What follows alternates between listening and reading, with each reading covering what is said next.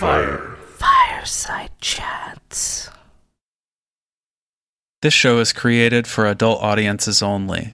Our show notes include content warnings and other helpful information.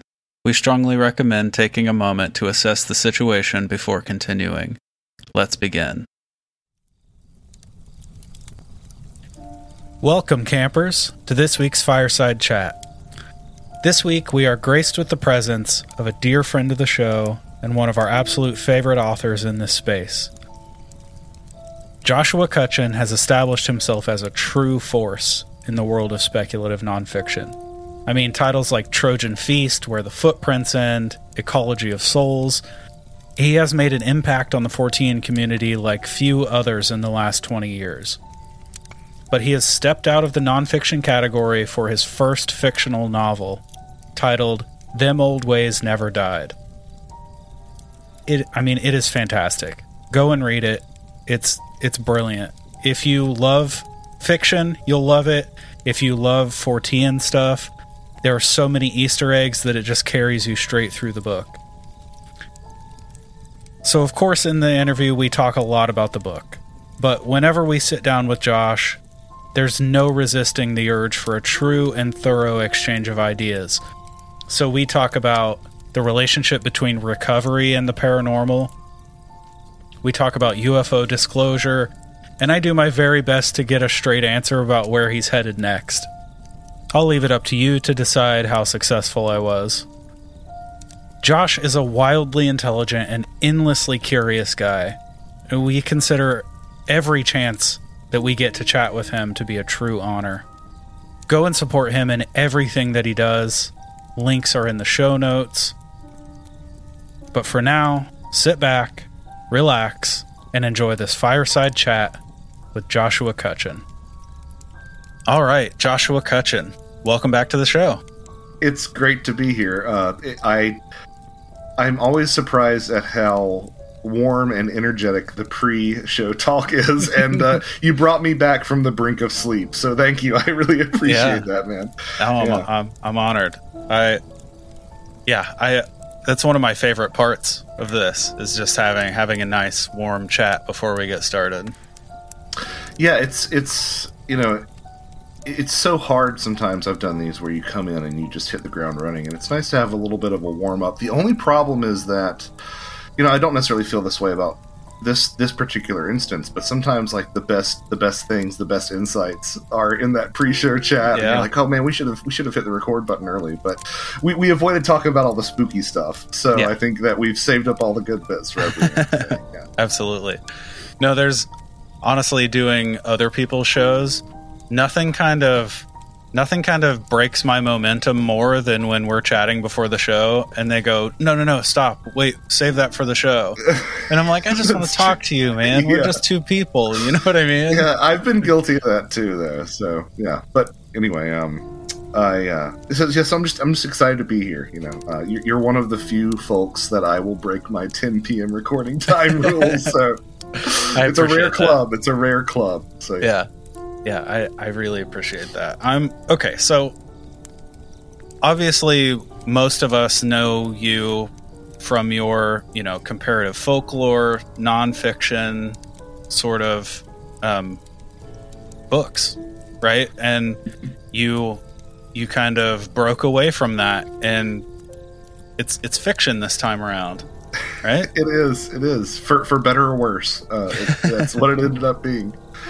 It's kind of funny, the reaction from my non-weirdo friends and family, and I use weirdo not pejoratively, but in terms of just affectionately, right? Absolutely. But from my non-weirdo friends and family, you'd think that it was the first book that I'd ever written, honestly. It's like, oh, you wrote a real book. Like, you wrote something that I could read at the beach. Oh, well, right. That's a horse of a different color. It's been kind of interesting to see that reaction come out, but it's also it's something that I just wanted to try to do, but I hadn't done for the longest time because I wasn't sure I could do something to my own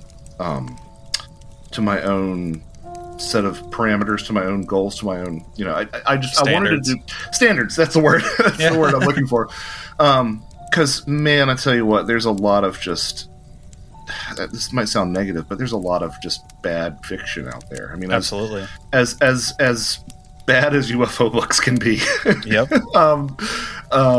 There's just a lot of like quick money grabs and just half-hearted dreck that's out there. I think most people would be shocked how many well-known mainstream authors there are who under pseudonyms release just dozens and dozens of these first draft 180-page books that go straight to Amazon. Yep. And it's just all SEO to get people to, buy it for $4.99.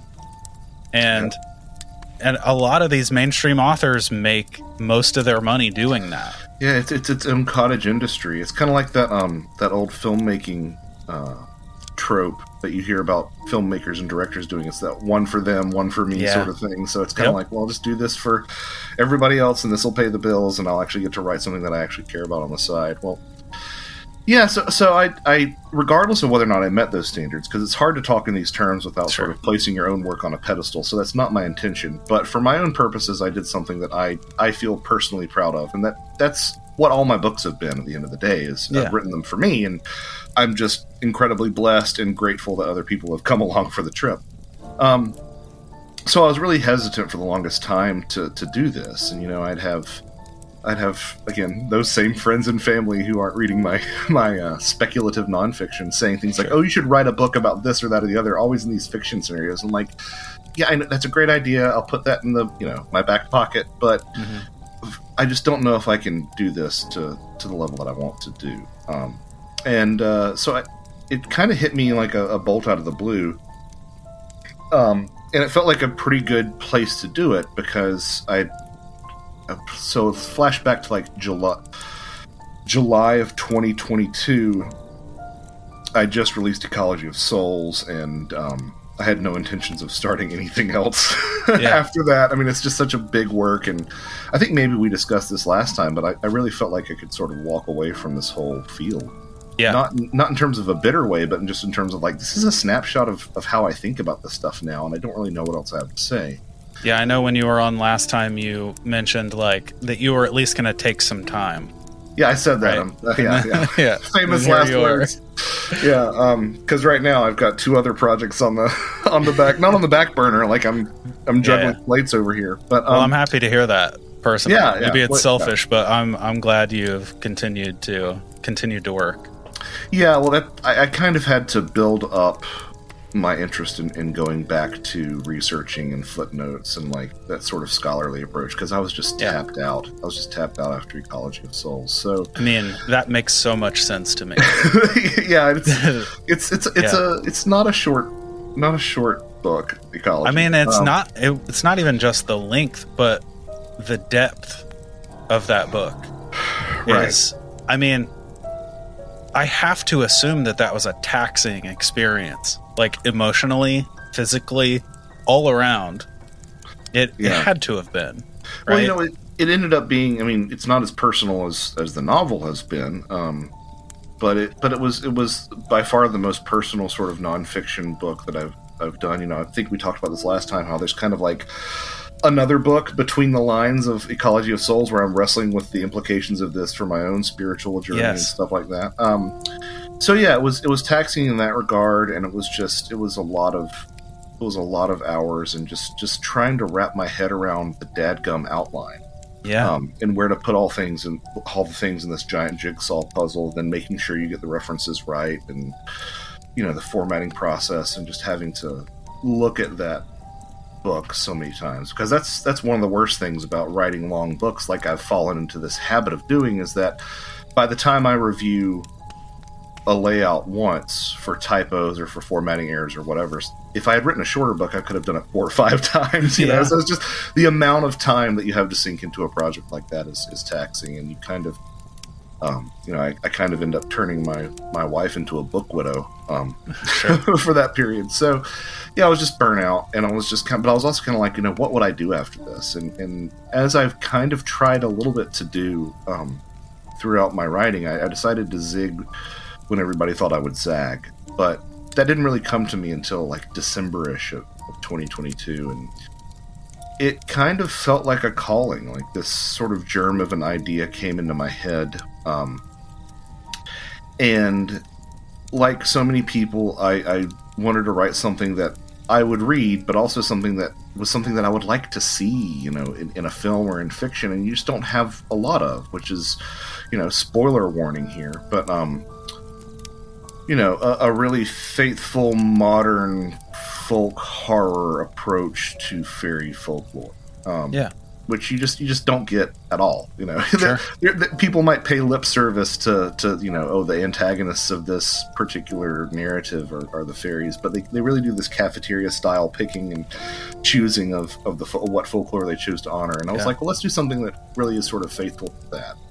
I think it takes a background like yours, which is a very specific background to to have, you know, the knowledge on tap, sort of, to approach a fiction in that way, you know? That's sort of the irony, because it's you know, it's about fairies, and the protagonist is a musician who is struggling with alcoholism in North Georgia. So it's like, okay, well, just write about things that you know about. That's pretty on the nose. So slightly more personal than Ecology of Souls. Yeah, and you know, and you know, and really vulnerable in a way. Sure. Something like Ecology of Souls isn't, because, you know, all the decisions, to some degree, I would argue that they aren't. We can get into that in a little bit in terms of sort of the inspirational component to this, but at the end of the day, like, a very clear argument could be made that these are all my decisions, right? Sure. It's not like I can point to a footnote and say, hey, that person said it, I don't know, you know, I can't wash my hands of it in the same way, but so anyway, I had this sort of idea that took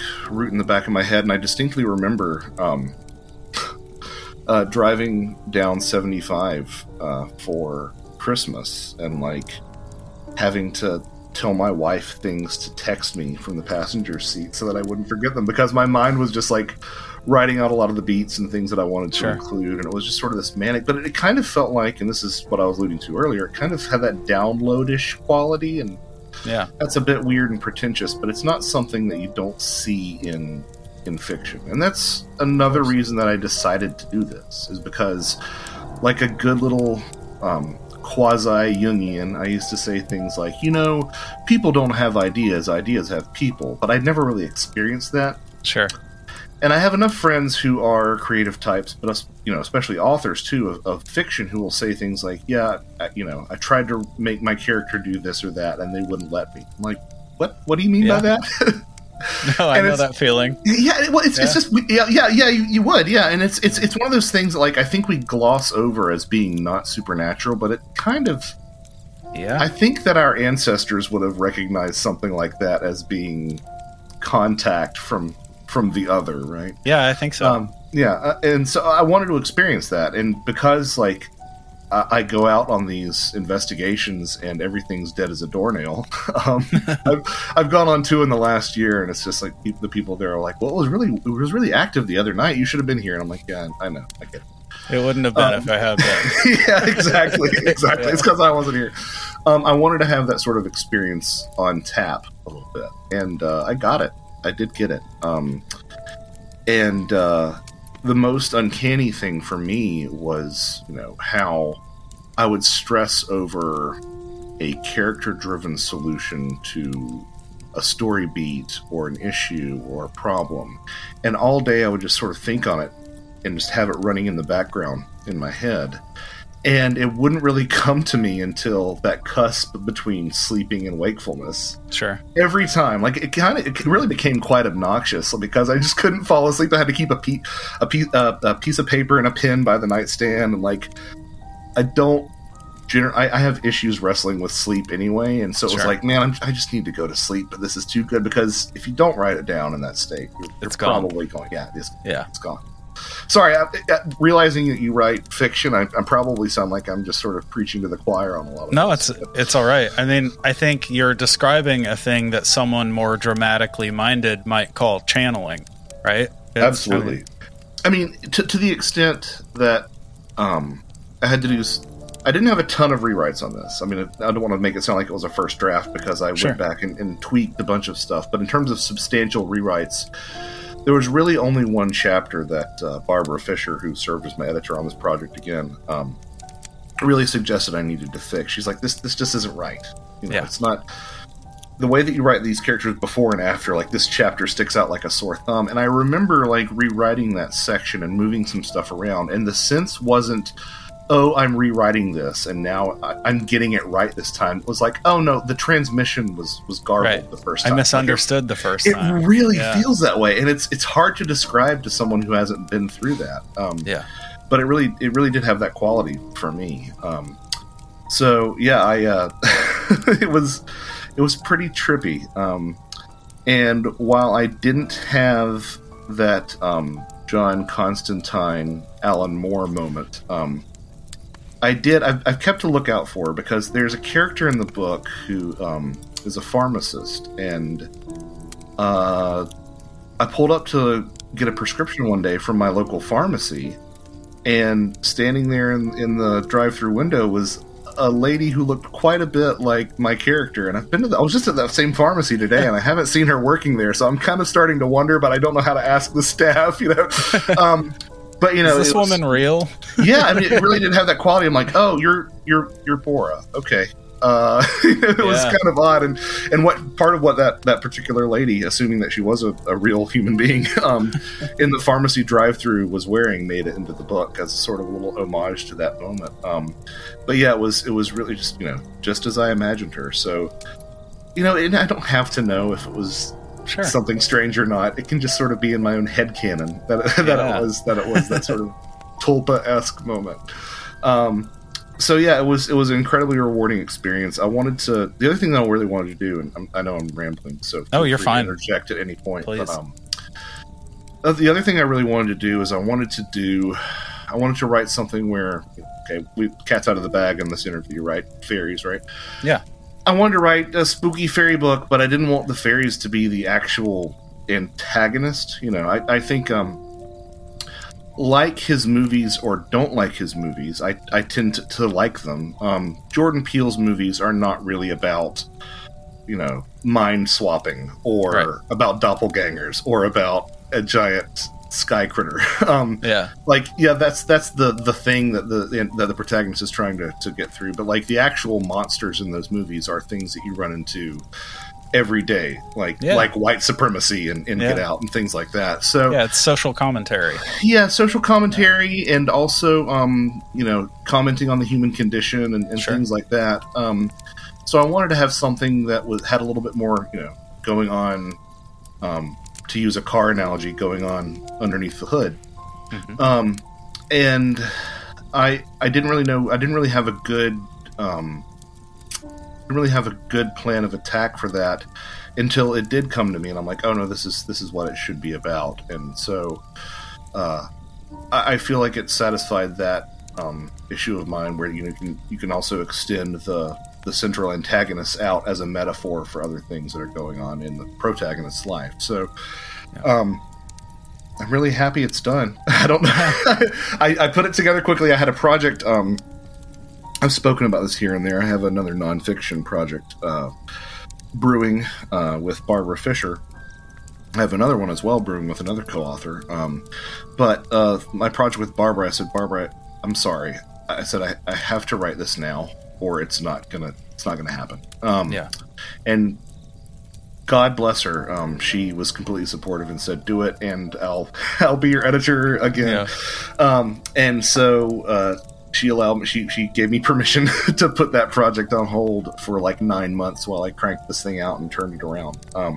And now I'm back on the track, but I'm also refreshed to write about nonfiction aspects of these encounters as well. So that's my spiel. Maybe I should say what the dang book is called. Yeah, what is it called? Them Old Ways Never Died. Them Old Ways Never Died. I wanted to. There are a lot of horror kind of books that are like The Chasm or like the Tree. I wanted to avoid that. So there's actually a line that's pulled from a line in the book, and it sort of hints at the setting, that sort of Southern Appalachian setting. Them Old Ways Never Died. So that's that's my spiel for the book. No, Any I love questions? The title grabbed me immediately. Because it's so, like you said, there are so many of those, the this, the that. That title really got my attention immediately. And I think you touched on something really important, which is I think those stories that are where the conflict is, man versus nature, man versus human nature, man versus self, things like that. I think those are the stories that people really resonate with more than hero versus villain. You know what I mean? And in a shallow sense, hero versus villain, right? Finding that way for the antagonist to embody something that we're all dealing with, right? Yeah, I mean, I think if you're going to go into that sort of hero versus villain route, you kind of have to. You still have to like do the Star Wars thing and do a Joseph Campbell thing, or you kind of have to have a good skeleton underneath what's going on, so that it can be in that sort. So it kind of reminds me of that sort of debate about allegory between C.S. Lewis and J.R.R. Tolkien. Sure. Lewis was very deliberate with I've got a Jesus lion, I've got a devil witch, and Tolkien was like, Tolkien's stance, and I'm sure there's probably a Tolkien fan out there who could correct me if I'm wrong, so apologies, but from what I understand, Tolkien's stance was more about creating a tale that's so universal that it can be applied to numerous different situations as well. So I think that if you're going to tell a story like Star Wars or like Lord of the Rings, it has to have that sort of deeper scope. Obviously Lord of the Rings is very much influenced by the First World War, but also it is applicable to issues of modernity and the human condition, and there's an argument to be made that there's a Christian allegory under there too. So it's got a lot of different things that it could be, and I'm definitely not capable of pulling that off. So I tried to get a little bit more specific, and I couldn't think of anything that would be a more fitting story to tell than the story of recovery, having sort of been through that myself. And how that sort of, I mean, I can maybe talk about the setting and whatnot a little bit to give some people some more background. Absolutely. So the protagonist is Rick Coulter, and marriage is falling apart, and he has a drinking problem, and he ends up being set during the pandemic, which is when a lot of my issues really came to a head and crystallized. But, there was so much to mine from personal experience. Not to say that Rick is a one-to-one comparison to me. He's kind of me through a glass darkly. I think is the way that Barbara put it. Because that's the thing. You share this with family and friends. They're like, oh, so you're this... And I didn't know you thought about this person that way. And I'm like, no, it's just... They're just jumping off points. It's not It's not literally what's going on. But, there was a real rich history of my experience there to mine from. I've become more open about talking about this. In rehab, I was just sort of I got known as the journal guy. I was just journaling all the time. I think I filled up 2 or 3 notebooks during my time, just writing all the time, writing my own thoughts. And, in a lot of ways, it was sort of that Campbellian, Jungian stuff that I think saved me in the end, in putting those thoughts to paper. So there was a lot of that to pull from for me, but also I kind of wanted to commemorate what I saw in the lives of some of my friends during 2020, which was, it's so funny. COVID lingers on, but that specific period of lockdowns and whatnot, I feel like a lot of us, myself included, have started putting it back in our heads. It feels dreamlike in a lot of ways to me. I don't know about you. Absolutely. And so I wanted to sort of keep a record of what that was, because I didn't keep a diary during that particular time period. But I want to sort of immortalize that, and it seemed like a good place to have a lot of spooky things happen to a protagonist, and obviously it didn't help those of us with substance abuse issues. Sure. But also, being a musician as Rick Coulter is in the book, there were a lot of things particular to the live entertainment business that we went through during COVID, and I was lucky enough to be able to focus on my writing to a degree and have that sort of an outlet. But I have plenty of friends who just were absolutely devastated, who lived and breathed and slept music, and just had no outlet to do anything. You could practice and you could teach Zoom lessons or whatever, but it really that demographic really took a hit in terms of being able to express themselves, and so I wanted to sort of immortalize that too. Being able to see it a little bit in my own life, but also having that sort of distance to appreciate what it was. Yeah. So that's sort of some of the main plot points that sort of lead us into where we're going. And over time, in his isolation, Rick gets worse and worse, and because he's completely alone in the story. I also have my family. But he's completely alone, and he gets worse and worse, and he ends up just discovering that there's something else going on at this property in the North Georgia mountains than he thought, and he ends up recruiting the help of what's the way I put it? Old friends and new acquaintances that sort of find their way to him. And the story itself, it's not centered entirely in 2020, and actually there are a series of flashbacks, so it ends up spanning 123 years, I believe. Actually, probably 125 now that I think of the epilogue.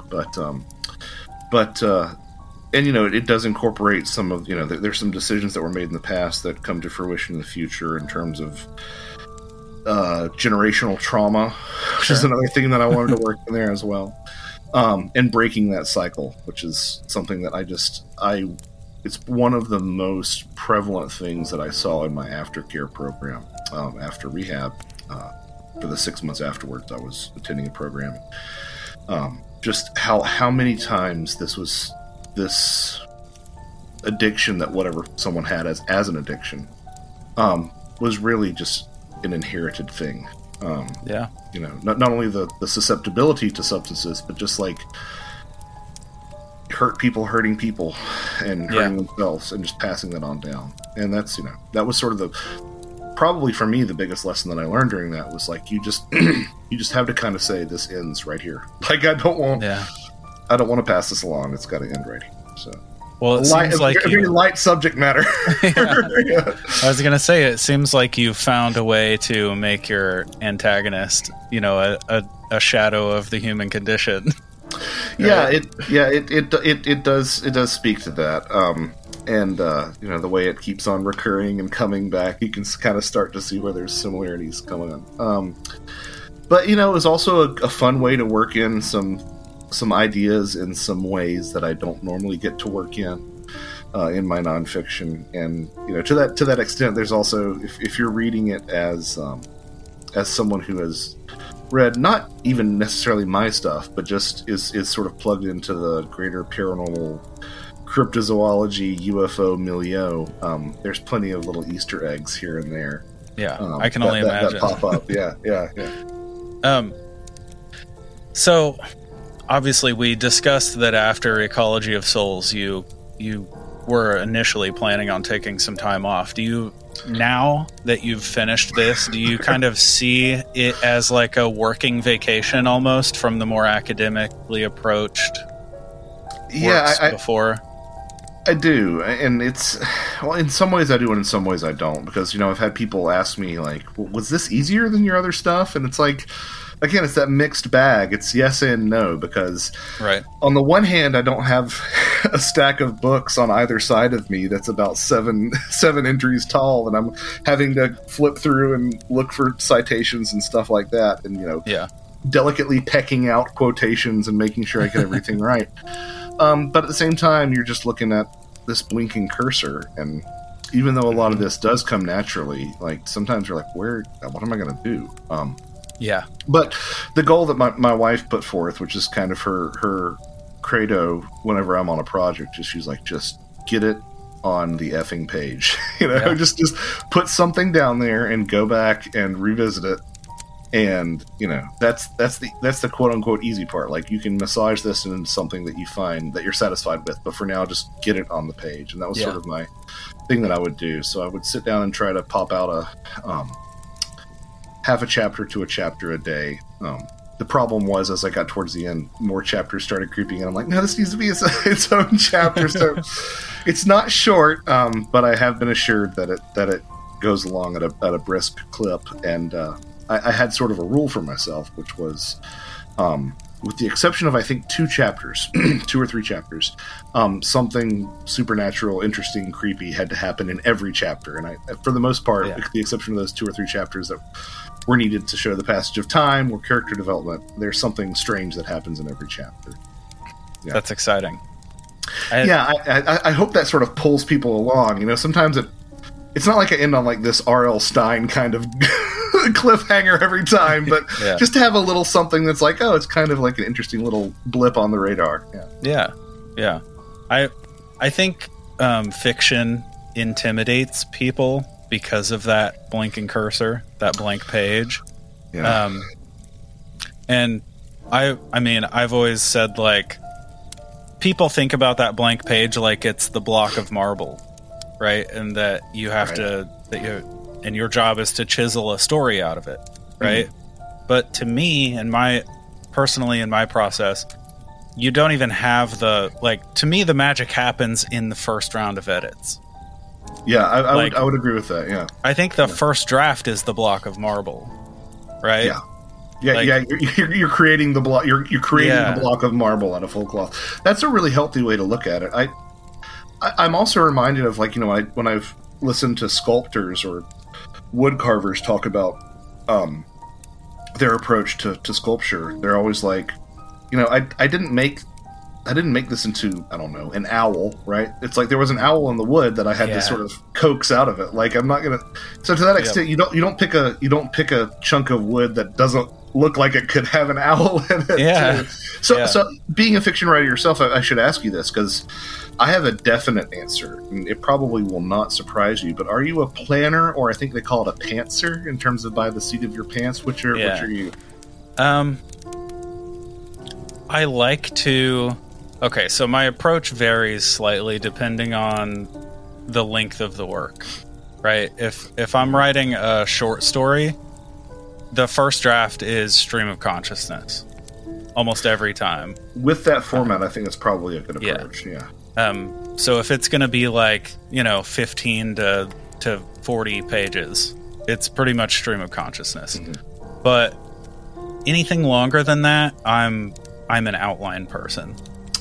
Absolutely. Yeah, I mean, so what do you think I am? I think you're an outliner. Yeah, I'm definitely an outline person. I've got to have that thing running like a Swiss watch. And it's not that I don't see some value in doing it sort of stream of consciousness, but I think that you're right, that for like the really long form stuff, kind of gets, you kind of get into George R.R. Martin territory. Yeah, you can get muddled. Like, yeah. Uh-huh. And that was something that probably the most challenging thing for me in terms of the book was making sure that just the little bits and bobs here and there were consistent throughout, like a character's age or something like that. Yep. But I can't imagine how maddening something like that would be if there wasn't a plan going into it. Yeah. So isn't it so fun though when you have your outline, right? And you're working your way through it, and you hit one of those flow states, and you just blast through 10, 15 outline points without even referencing it, right? I do know what you mean. That's so satisfying. And what's even more interesting to me is when you have an outline, you have say a chapter outline like that, and you get into that flow state, and then you end up going off track and then coming back on track and not realizing that you did it, and you're like, oh, I guess this is just a thing that's meant to be in there. Yes. there was a moment. There was a moment. So I wanted to find a way to depict. Okay, let me preface this a little bit. I've always been a big fan of this idea in media portrayals. The fancy name for it is actually metalepsis, but it's breaking the fourth wall. Yeah. And I always thought it was really interesting to see the innovative ways that people do that. Like one of my favorite fourth wall breaks is Arkham Asylum, when you're playing as Batman and you encounter the Scarecrow. I don't know if you're familiar with this moment, but yeah. So for those of you who are listening who don't know, like it starts to look like your game system is crashing. Like there's these bars and squiggles on the screen, and what it does is it gives you the fear that the Scarecrow has as a character. And it's there are different ways that you can do that are convincing. But I kind of wanted to have the reader be like, oh, this thing in the book is looking at me. So there are a couple of moments that I ended up doing that, but taking that approach, that sort of meta approach, in the book was something that occurred in one of these, flashbacks to the 19th century that I really didn't think was going to be in there, but I would just put it in there as a moment, just an interesting moment, an interesting uncanny moment that one of the people in those flashbacks noticed. And it was like, oh, this is kind of a useful device, and it's just one of those things that ended up becoming, I think, for me personally, it might be a little bit cheesy, I guess, if you're reading it, but for me personally, it was one of the things that I'm prouder of, because it sort of shows. I think it's one of the few ways that you can sort of show how this other, because I don't really think fairies is an accurate term for whatever we're interacting with, but like it was one of the few ways that I was able to show that this other has this sort of meta positioning of intelligence that is able to sort of view past and future and continuity, and to sort of step outside of the reality of what's going on. So, but it was one of those moments that we were just talking about, where I knew how I wanted it to go, and then out of nowhere, like this idea comes to me, and it ends up in there, and it ends up getting fleshed out in a couple of more spots, and I think is kind of adds to the overall feeling. So yeah, I love that. Yeah, I love that sort of meta, that those moments made it into a book where it's fae, right? Because that feels so appropriate, right? That it would sort of, that the other would sort of reach through the book and tap the reader on the face. You know what I mean? It's something that gets underappreciated in the fairy stuff. I mean, you kind of get hints of it with the UFO thing. An argument to be made, can be made rather, and your mileage may vary with Whitley Strieber, but an argument can be made that he sort of ended up doing that. He sort of ended up stepping into his world of fiction, and it kind of looked back at him. But you don't see that as much in the fairy stuff, and that was something that I really wanted to incorporate, especially considering the fact that, the term fairy itself has a lot of different... You ask 10 different scholars, and you're probably going to get 10 different answers, but one of the ideas is that it is related to fate. Yeah. Fae and fate, and this idea that they do have some sort of meta-positioned mastery over timelines and people's destinies. So it's something that, again, one of those things that you don't see at all in modern fairy fiction. Yeah. Well, they say that if you're creating, you should create something that you want to exist in the world, but doesn't yet. 100%. 100%. So it's kind of like, it's got some adult labyrinth moments in it, and I also wanted to see house siege elements in that sort of fairy context, or moments that I know that it doesn't get talked about as a horror film, but I think one of the scariest things Steven Spielberg has ever filmed is that house scene in Close Encounters of the Third Kind. Oh yeah, it gives me the dadgum willies to this day. Yes. So so we're trying to incorporate a little bit more of that feel as well. Was something that I really wanted to do.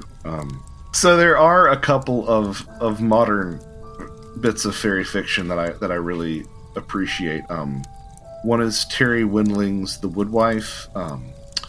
One is, I can't remember the author, but it's I believe it's called Some Kind of Fairy Tales. Another good one that incorporates a lot of the lore faithfully.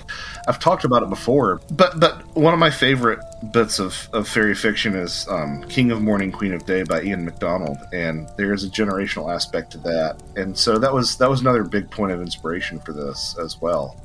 So again, just like, there's a little bit of a pastiche to it, because I think with a lot of fiction, you end up sort of drawing on things that have influenced you. It came together in something that's legible, at least. No, I ordered a copy this morning, and awesome! I'm really looking forward to it. I'm even more so after this conversation because, I just saw that you released a book, and I'm like, well, I'm ordering that.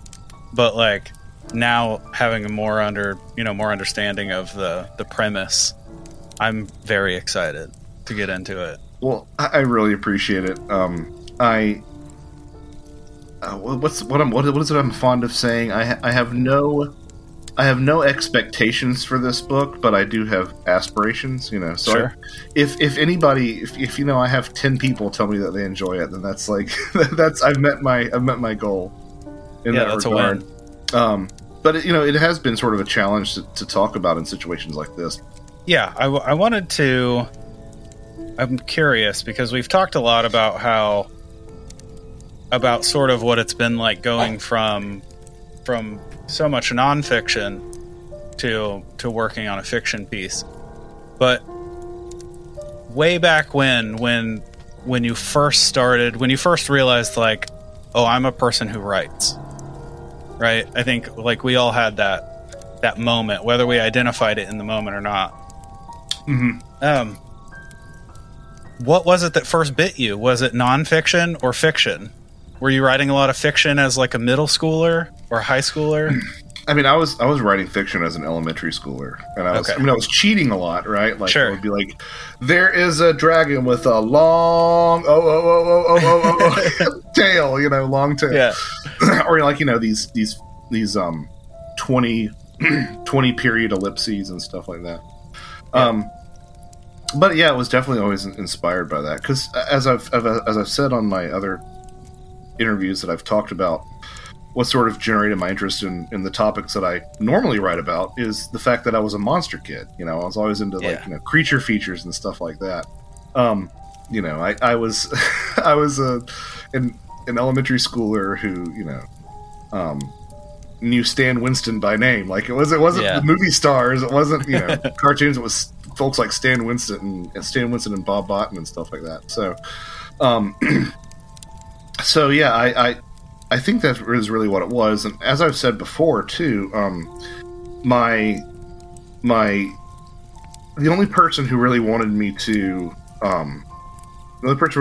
go into music was my band director, because I had sort of an aptitude for that, and I was competitive with that in a way that reinforced that I had a degree of talent in that regard. So I kind of put the writing on the back burner, and I don't really know how much I've talked about this, but I had the music performance undergrad, and then I went to grad school for performance, had some facial injuries that sort of prevented me from fulfilling that, so I ended up getting a music literature degree, which was kind of like a music history degree, sure, but less rigorous. So I don't really know what you do with that. And then I ended up getting an art history degree after you break your fingers. Exactly. But then the idea, so I got that master's. Then I said, well, I'm going to get a master's in journalism as well. So the idea was to do like arts journalism in some capacity. Yeah. But I remember distinctly, I can't even recreate this moment in my mind. I remember distinctly like sitting down to write my first, because there were some remedial courses because I didn't have a background in journalism, to write my first mock journalism piece. And I wrote some sort of sentence describing the scene, and the journalism professor comes up and says, "That's what we call purple prose, and you don't need that in journalism." I'm like, oh wait, is this what I just got into? So right. I've always gravitated towards that. So to that extent, when you read this, you'll see this, and anybody else who reads it will see it too. there is plenty of purple prose in the book. Good. And I mean, yeah, I just wanted to languish in some of I wanted to languish in descriptions of the forest in the fall, and because I don't get a chance to do that. Yeah. In my other work. I mean, I live for flowery. Okay, well, you'll be happy then. You'll be happy in that regard. But so I never get a chance to do it, so I wanted to indulge that. But also, I have no idea, even right now, if I'm ever going to approach fiction again. And the one idea for another fiction project that I have, maybe I'll talk to you about it after we finish. But it would not afford me the chance to sort of indulge in this way. So it's I don't get a chance to do this. I don't know if I'm ever going to do this again. Yes, I am going to describe what the leaves look like in early autumn in North Georgia. I'm going to go ahead and indulge in that moment. So yeah, it has sort of has the knock-on effect of letting the book breathe a little bit much, which also has the knock-on effect of making it a little bit long. But again, I tried one of the other things that I really want to incorporate. Again, I'm just steamrolling you with all these thoughts, but I haven't done too many interviews focused just on this book, so it's part of where it's coming from. I mean, that's what we're here for. Okay, well, I appreciate it. Interject anytime. Yeah. I've always had a real deep love of cinema. I grew up in a household where my dad subscribed to the trades. We would get Variety in our house, which I didn't really realize was an odd thing until later. But that also put me in the mindset of learning about storytelling and the craft part of it.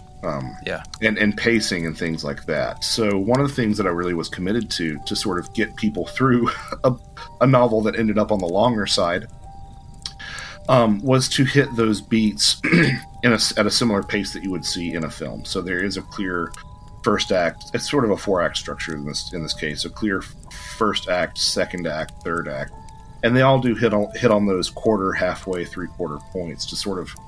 So hopefully that helps with the pacing of things a bit more as well. Yeah. I think anyone that knows you or knows your work would be confident that the book is going to be enjoyable. Obviously. You know what I mean? Yeah. I don't know. I guess so. I mean, I'm a fan, right? Above all else, I'm a fan of your work. And I appreciate that. I'm confident that I'll enjoy the book. Well, you'll have to let me know. I will. Because it is just like with ecology to a lesser degree, because I lived with this for a shorter span of time. But sure, you do this thing, and it happens to me every time I write. And I've talked to other people, and I'm mentoring some other people through their projects as well. And invariably, I feel this way, and invariably, they feel this way. You reach that 3/4 point to the end where you're like, this is not good, and no one wants to read this, and I don't know why I'm doing this, and it's the biggest failure ever. And it happens every time. You just sort of have to push through it. But you do live with in a vacuum with this thing for so long. It's like a house guest that overstays their welcome, and you're like, I'm just tired of looking at this thing. I don't want to even think about it. I want it out of my house. Just get away from me. So, I mean, I'll be honest. Helpful. I have a novel that's been sitting at that 3/4 point since 2018. And it's, projects have come and gone multiple times since then. Obviously, I'm still writing other things. And there's something about this story that I can't get over that hump with it. Right? And it's sat, and I go back to it every couple weeks. In some periods, I'll go back every couple weeks, and I have lists of possible directions to go that I try to work through, and it just sits. Well, in that regard, if I might be so presumptuous to offer some advice, I mean, these things also blossom when they're ready. I kind of push these things through probably I kind of kick the baby bird out of the nest, sometimes probably sooner than I should. But, you know, I can speak to the fact that, you know, whenever I write music, it's definitely like that. Like, I have files upon files of abandoned ideas that might not make it ever, you know, into a song, but sometimes, and I sort of have come through a period, because between handing it in to be edited and, you know, the formatting, I've had some time where I don't want to start something new, but I don't have anything to work on with the novel. I had the chance to sort of do some more composing, and I ended up just now using some stuff that I've been sitting on since 2013, 2014. So, I mean, these things do sometimes come of age of their own accord, I think. Yeah. I recently used a guitar part to finish a song that Ryan and I wrote when we were in a band in sophomore year of high school. It was a guitar part that we wrote. Yeah, a guitar part we wrote when we were 16 that I used just a couple weeks ago to finish a song. That's perfect. So you understand totally what I'm talking about. I mean, I do love that about art in general, but I think music's really good at that, where you can kind of cannibalize yourself and not feel guilty about it if something like, well, we played this out a couple of times and it wasn't great, but this one part is worth saving, worth rescuing. Yeah, and you know, there isn't even any hesitance about citing yourself as a source. You know what I mean? With music, you're like, you want to tell the story about that riff you wrote when you were a teenager that didn't work until you were 35. You know what I mean? Because it's a great story. Yeah. I've been in some projects before, and some other project members have been like, "Oh, this isn't going well. We're going to run into these difficulties," and I'm like, "Yeah, but that makes for a good." You know, you wouldn't want to watch a documentary on anything if it didn't have those moments. You know, it just makes for a good story or a good meta narrative to what you're doing. Who wants to watch everything work perfectly? Yeah, well, that's and honestly, like, that's the thing that I have learned. I mean, that was definitely the lesson from my whole recovery situation. I mean, I'm lucky and blessed in the sense that it sort of stuck with me. But you know, progression and success is not a straight line. It has a lot of ups and downs. But, like, you know, the people who I know who are also in recovery, who have had those moments, wouldn't trade their rock bottom for anything. Yeah, you know, I mean, it's the worst time of your life, but you wouldn't toss it out for the world. And, you know, that's definitely what happened in my case. And predictably enough, you know, stereotypically enough, you know, the number of synchronicities that popped off in that time period just after that were just insane. Some really dramatic things happened to me. And it was the sort of thing, like, where I come to realize that's exactly what it was. It was that sort of death rebirth motif. You know, I gave up something big that was a part of me that, you know, it was a down payment for whatever this other thing is, however you want to interpret it. It was like, okay, you've made a payment to us.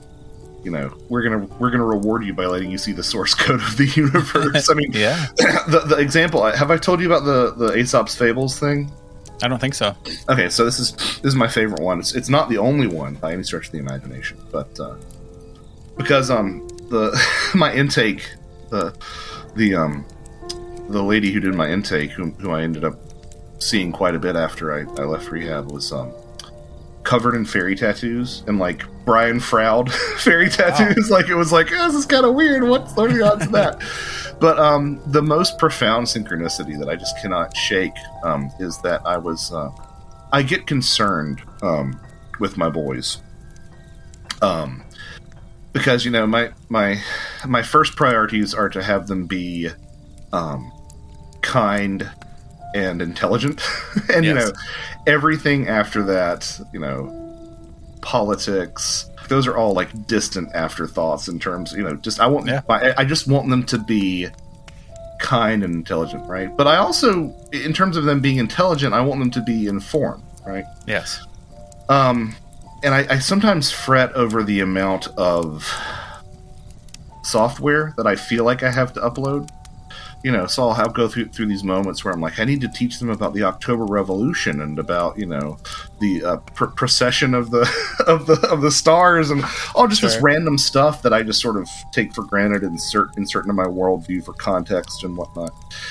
And one day, for whatever reason, I got fixated on Aesop's Fables, and because it's one of those things, like, I don't remember where I learned about it. Did I have a book on Aesop's Fables? Did I learn it through cultural osmosis? Was it a cartoon? Was it, this or that or the other? So I'm like, okay, well, I don't know where to start. I've got, the whole sum of human knowledge to draw from. I've got to start somewhere. So Aesop's Fables. And so I had this running commentary in my head, literally from 9 until I got out of my aftercare program at like 3. And I was like, Aesop's Fables, Aesop's Fables, Aesop's Fables. I walk through the door at home and I say, I'm going to take the boys for a walk in their stroller. I throw them in the stroller.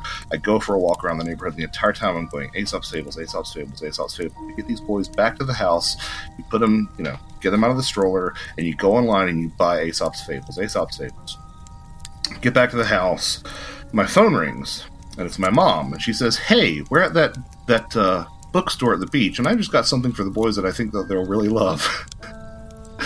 And it's a children's book of Aesop's Fables. Oh my god. And it's just so, I don't know what that was. I don't know if that was retrocausality or precognition or a synchronicity, but that seems so specific and on the nose that it just, I can't explain that, And the fact that she would have called me just before I was about to hop online and buy it, it's just so wild. Yeah, so wild. Because it's not just the synchronicity that you were thinking about Aesop's Fables and she came across the book and purchased it. It's that after she purchased it, she felt the need to call you and tell you about the fact that she'd purchased it. Yeah. Yeah. Right? Which I assume your mother isn't calling you to update you about every purchase she makes. I mean, no, half the time, there's surprises that I don't find out about until we see them the next time. They're like, hey, I got this for the boys or whatever. But and that's the kind of thing that, you can't quantify. It's the kind of thing that the reductionists will say, oh, it's just a coincidence and move on. But it's just, when something comes together and aligns that perfectly, it really does imply that there's something else going on. Yeah. It really does. Also, that was, 3 years ago? Let's see. So my sobriety date was August 28th, 2020. Which was 3 years before the release date of Them Old Ways Never Died. I thought that was appropriate. Congratulations, by the way. Thanks, 3 years thanks is so much. Incredible. Thanks, I really appreciate it. So this would have probably been early 2021, maybe March-ish, or maybe it was February or something. I mean, because you can in Georgia in February you can take the children out in a stroller half the time because it's the 60s or 70s. Rub it in. I'm in Indiana. Hey, summers are miserable, so. Yeah. Here too. That's true. That's true too. Yeah, I was just in New England, and it was like, man, I thought it was going to be, this autumnal wonderland, but it's not. It was around that time period, and it is one of those things where it was like, and what's interesting was like this burst of activity like that. I have a little gnome that sits on a tree in my backyard that when I got home around that time period was sitting at the base of an entirely different tree where I'd actually put a silver coin that someone had gifted me as an offering to whatever you want to call them. Sure. And it was sitting on top of that spot. I'm like, to ask my wife, I was like, did you move the gnome? She's like, no. So I guess someone went into our backyard and moved the gnome. But it was just like this burst of, I kept a list. It was a burst of stuff like that. And then it sort of decrescendoed the farther away I got from that down payment that I do think there's something to that. Because you hear these stories about people who encounter the paranormal and their lives fall apart, and it becomes kind of a chicken egg thing. Like, I think that the encounters with the paranormal can, not as a certainty, but I think it can make your life fall apart, or you can take your life apart, and you can also sort of invite it in as well. Yeah. But yeah, it was absolutely that death rebirth sort of motif, and it was like for a time there I was really plugged into the current of what was going on, and now I'm back to being as dead as a doornail, psychically speaking. So. I mean, people talk all the time about the paranormal occurrences during liminal periods, right?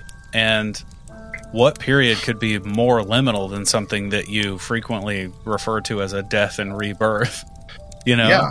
Like, that is the ultimate sort of and liminal space to be in. And it's also that time period where, in recovery, you're most likely to relapse, right? That sort of 6-month-ish period. I was heading, what do they call it? Like the Bermuda Triangle of relapse, Halloween, Thanksgiving, and Christmas, So it's like it's kind of in those treacherous waters as well. And if I want to sort of structure the narrative positively, I can say that these were kind of pushing me through that. They were wind in my sails to get me through that. To signs from the universe. On the right path.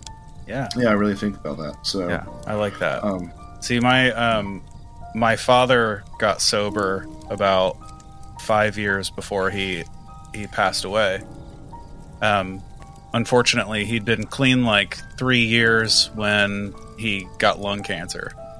God bless him. But he always, like, toward the end, talked about, like, how thankful he was that he was able to go spend the last few years he had clean and, present. That's gratitude. That is. We were talking about gratitude earlier. That is gratitude, because I know absolutely. I can't even say if I would be able to hold the course. Right? Because you were talking about. Most people who get sober wouldn't trade their rock bottom for anything, right? And he was absolutely like that. Yeah. Like, he was very thankful that he got to the point that was bad enough to, give him that last 5 years with everyone. Yeah. And to be able to experience that period of life, even with its adversity, with a clear head, and to, I hope this doesn't sound too colloquial, but like to make a good exit, Yes. Is something to be cherished. It really is. Yep. I think there was an extra level of urgency, I think, for him going through the process, right? Yeah, that makes sense. Yeah, like, this has to work. Yeah. When someone is, for instance, when he was making amends, right? There's an extra significance to that. Yeah. Knowing that that the end is coming. Mm-hmm. Yeah. So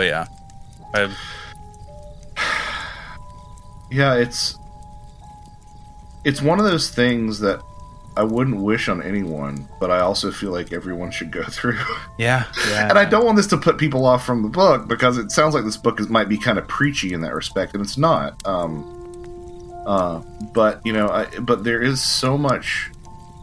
If you can stay the course, and there are a lot of reasons why people aren't able to, and my heart goes out to them, because some of my friends that I made in that short period of time, even since early 2021, it didn't make it. But if you can make it through that, and you have a good network of people and resources, and you are honest with yourself, it can be a great thing.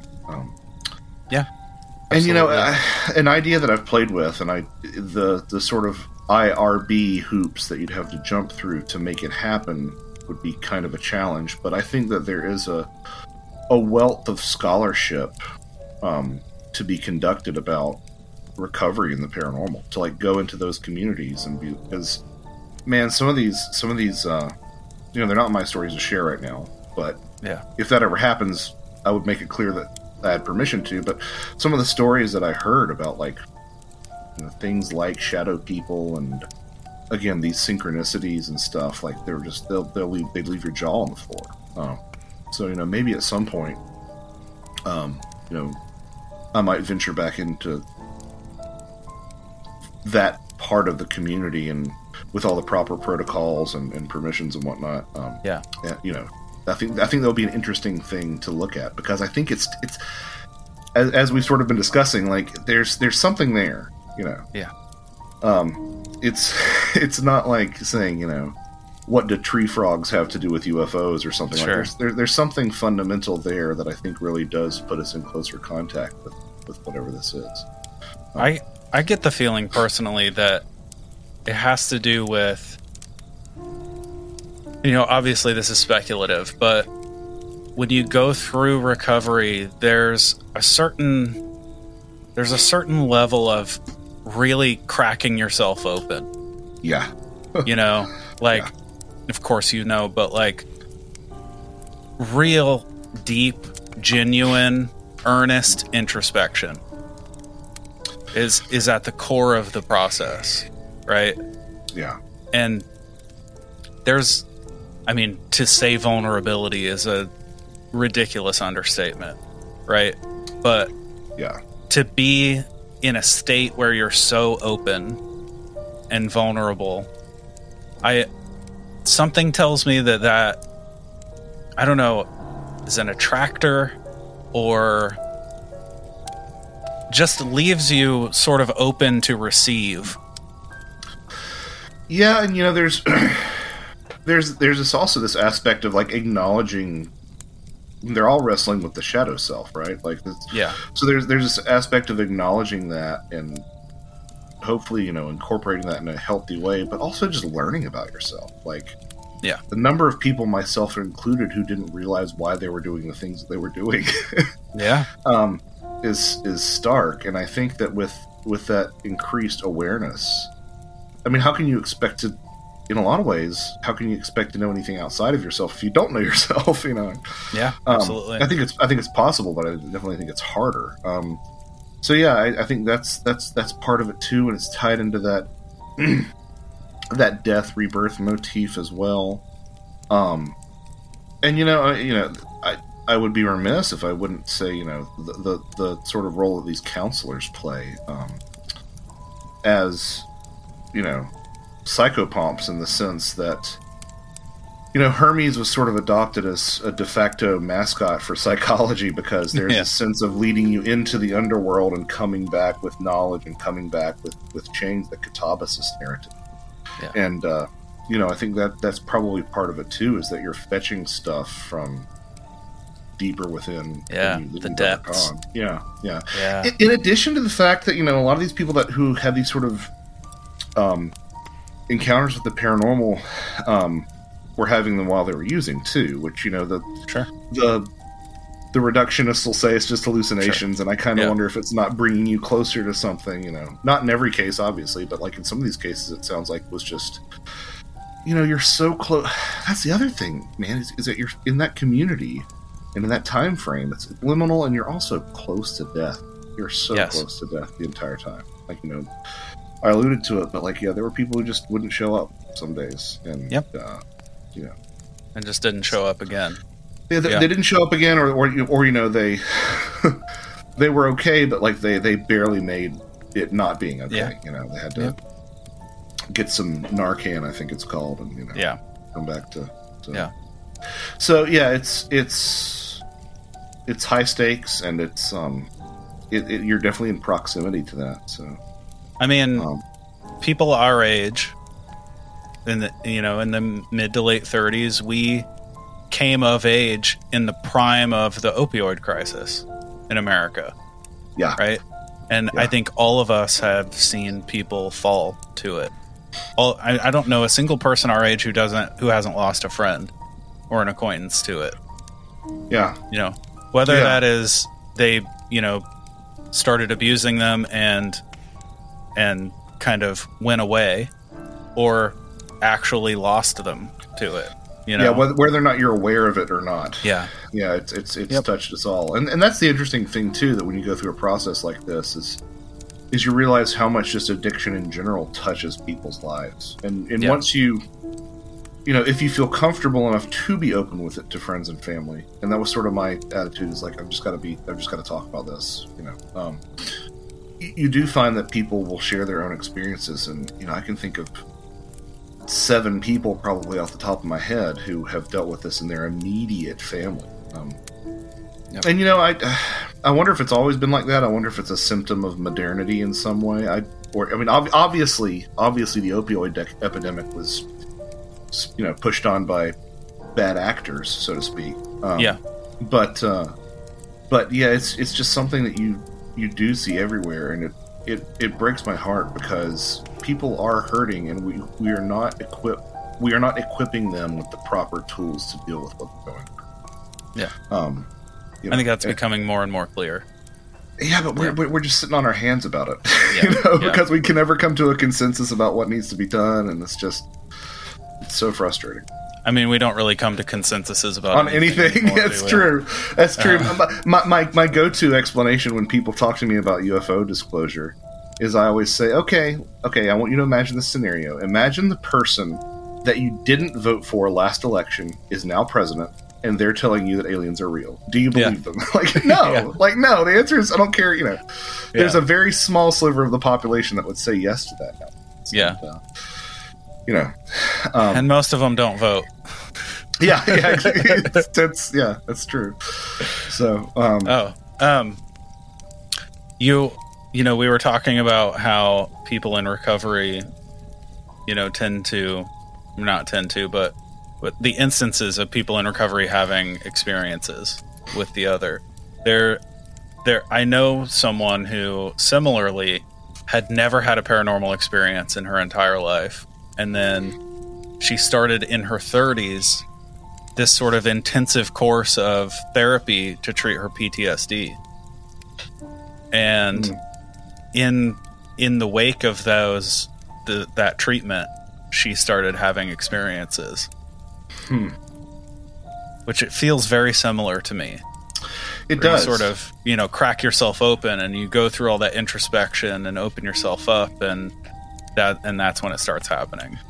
Yeah, so that might very well be the case, is that it's not necessarily the act of addiction or recovery, but it just is that introspection and that sort of looking inward. I mean, I think that there's something to say that, you know, one of my favorite thinkers on this stuff is Jung, you know, who was dealing with people, and you know, I always think back to that synchronicity of the golden scarab that he mentions in his synchronicity book or essay.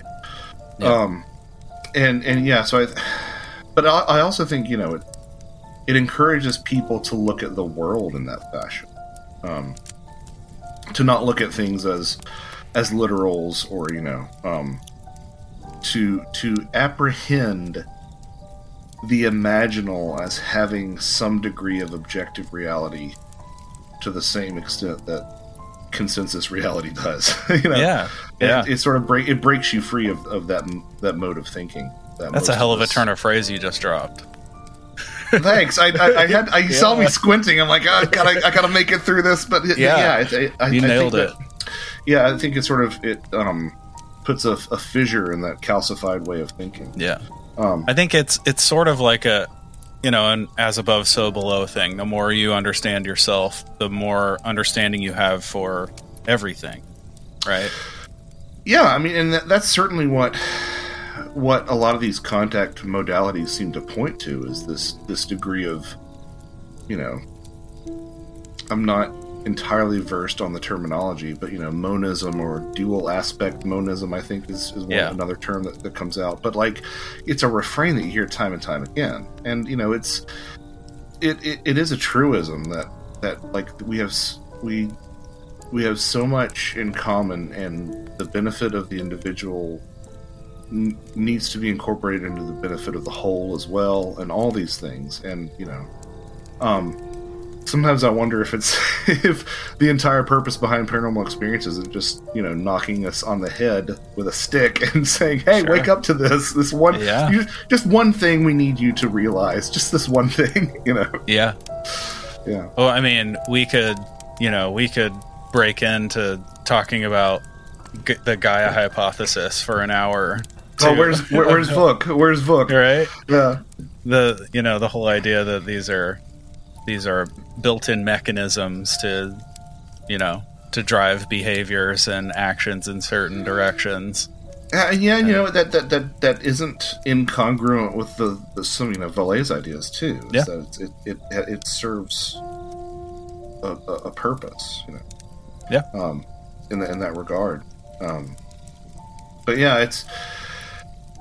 And where I am nowadays, I know that little green scientist from another planet is supposed to be interesting, but I find this stuff so much more interesting. Yeah, and same. I guess maybe I'm jaded or cynical in that regard, but I just find this a bit more profound to me. Yeah, I'm right there with you. I think it's jaded and cynical to have the opposite opinion. Honestly, I feel like it's just, I don't know, maybe not jaded and cynical. I think it just feels so reductionist, to go like, we know what it is. Like, do you? Oh, do yeah, you really know what it is? The amount of discourse that is just acting as if the extraterrestrial hypothesis is fait accompli is right. It's just a foregone conclusion. It's so pervasive. Yeah, it's just so pervasive, and there are so many things this could be, and I have. Well, I know we're getting really far afield here, but no, it's okay. I have such a problem viewing it that way when so many of these experiences do tend towards the spiritual, however you want to define that, metaphysical, but also they just seem so tailor-made to the experiencer to really resonate with them in particular.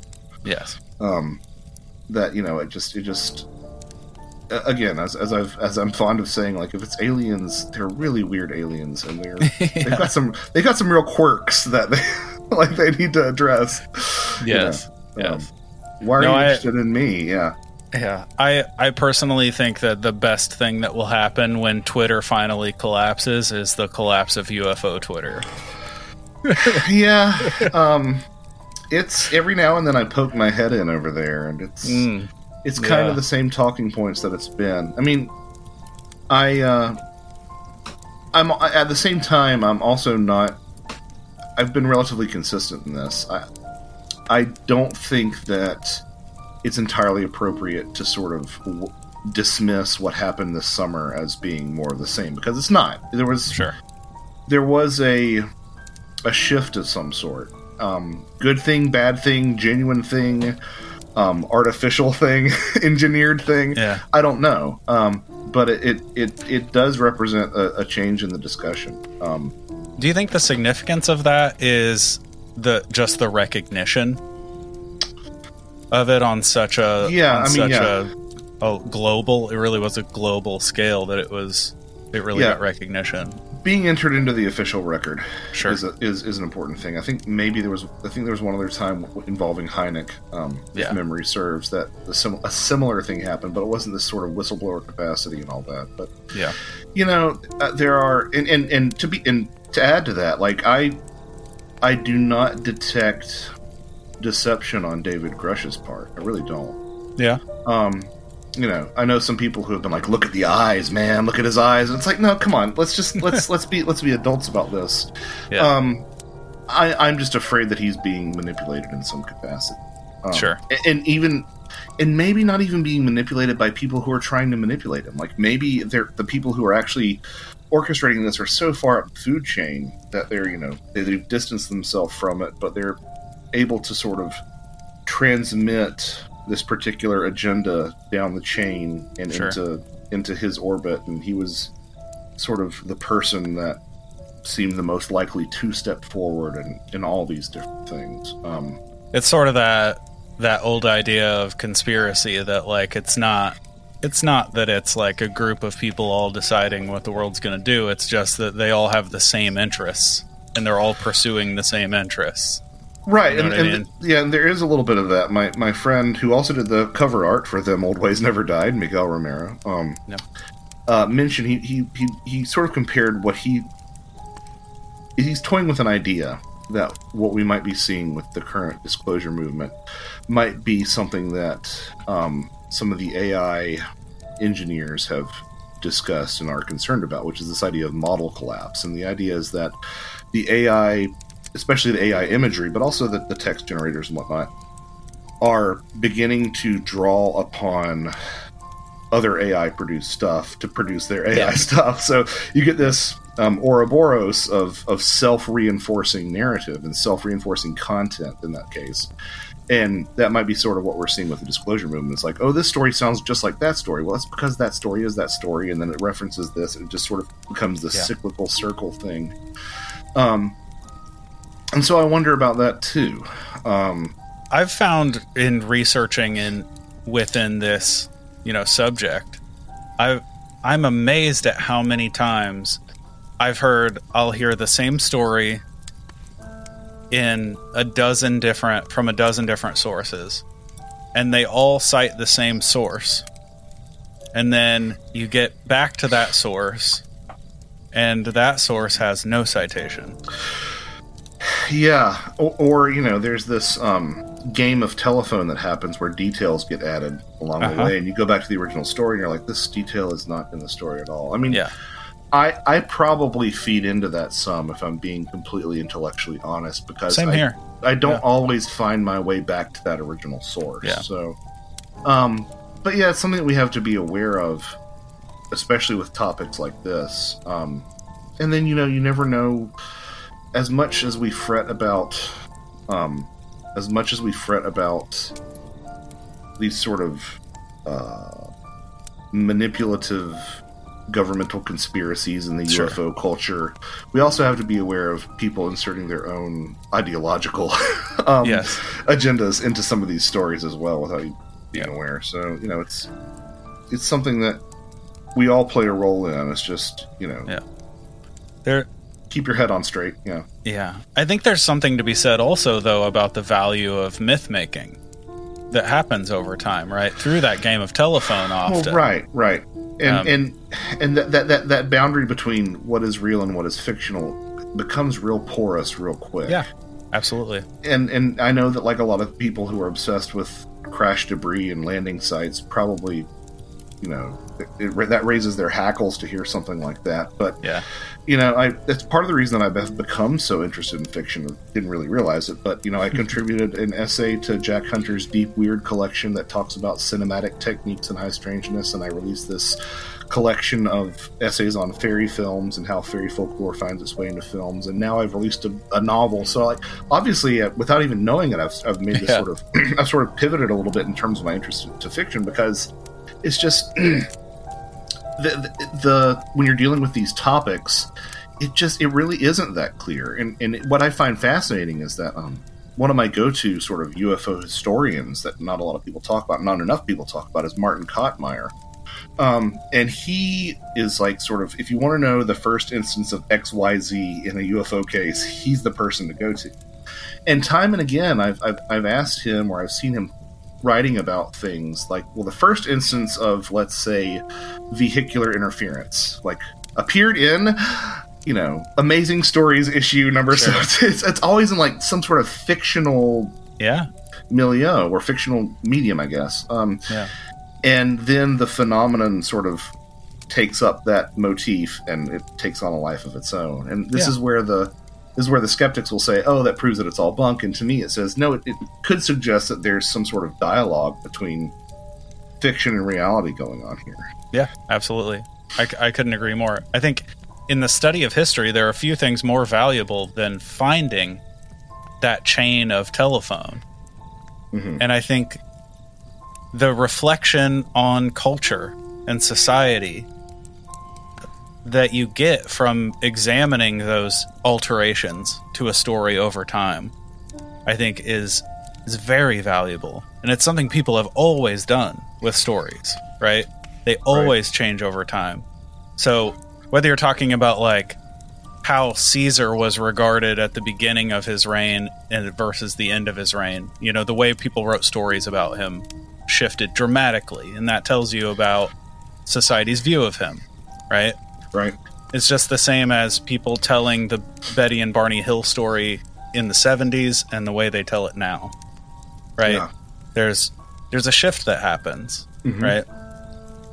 Yeah, there is, and it's I mean, it's kind of a mirror of, this is part of the reason that I find this sort of porous boundary between fiction and reality so interesting, is because it's also mirrored in the nature of the phenomenon itself, right? Because there does seem to be this false distinction between physical and non-physical that we just have completely wrong.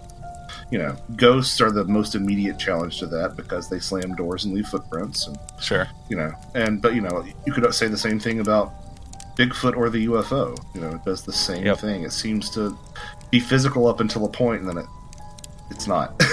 You know? Yeah. What is the term that I've brought it up so many times since our last interview? The idea that these Class B Bigfoot sightings or experiences are essentially poltergeists in the forest. Yeah, I coined Wildnisgeist. There it is. There was somebody who came along with a German fluency who suggested something a little bit different. And I can't remember exactly what it was, but I'm like, well, I was just, you know, doing my best with what I had. But yeah, the Wildnisgeist idea, which is like, and again, it's that fuzzy boundary, pardon the pun, between something that looks like a ghost and something that looks like a Bigfoot. You know, sure. It's too present to be nothing, but it's not present enough to be a giant relic hominid. Yeah. So it kind of occupies that middle space. Yeah. I mean, you know, a floating light in the sky is a UFO, but a floating light in an abandoned house is a ghost, right? So context dependent. It's completely. Sure. I wouldn't say completely dependent, but it's so dependent on context. Yeah, and if it appears above your grandmother at her funeral, it's her soul. And sure. If it appears above a stone circle in the Hebrides, it's a fairy. You know. Yeah. Well, Josh, unfortunately, I can't keep you all night long. Well, this has been you've kept me awake. I'm so proud of you. Yeah, I mean, we started beyond your normal starting time, right? And we've been going for a while, so I'll let you go. I'll let you go. I really appreciate it. This is a blast. I mean, yeah, absolutely. These are the kind of conversations that I hope to get into when I talk about these topics. You know, it's a good shot in the arm. Yeah, yeah, I would love to have you on more often. Yeah, absolutely. Honestly, if I can make it work, you know, I've got to pace myself. As I told you beforehand, I've been really busy doing podcasts lately, but I will make time for this. Absolutely, I appreciate that so much. Before we go, tell the people where to find you, where to follow you, and anything cool you have coming up that you'd like them to check out. You can find me at joshuacutchin.com. That's JOSHUACUTCHIN.com. No S, very important. Them Old Ways Never Died is my new novel. You can get it at Amazon as an ebook or as a physical copy. You can also contact me, and I can send you a signed copy with no upcharge, just the same price that you get it on Amazon, but signed by me. So you can just reach out to me at my website if you're interested in that. Excellent. Links for all that will be in the show description. So if you want to follow Josh and everything he's doing, which obviously you should, just go into the show notes, and it'll all be there. Thank you so much for doing this. Hey, it was a blast, man. Absolutely. Anytime. Thank you, thank you, thank you. From the bottom of our weird, possibly alien, maybe ghostly, probably cryptid hearts for listening. We absolutely love having the chance to discuss all these wild creatures and events every week, and it's your continued attention that allows us to carry on. We want to get to know each and every one of you, so please come and check us out on all the socials. At campfire.tales.podcast on Instagram and Facebook, at campfire.totsau on Twitter, and you can also visit our website at campfirepodcastnetwork.com. If you love the show, please rate and review it. It's what truly helps us continue bringing your weekly dose of the strange and unsettling. And a special thanks to Greg Martin at Reverent Music on Instagram for his contributions to the beautiful music that you hear every week under the debrief. You can find more of his tunes at reverbnation.com/reverent. It's fantastic, fantastic stuff. Go give that a listen. And that's it. Until next time, I'm Ryan. I'm Jordan. And remember, campers, Stay weird. and trust in the unknown.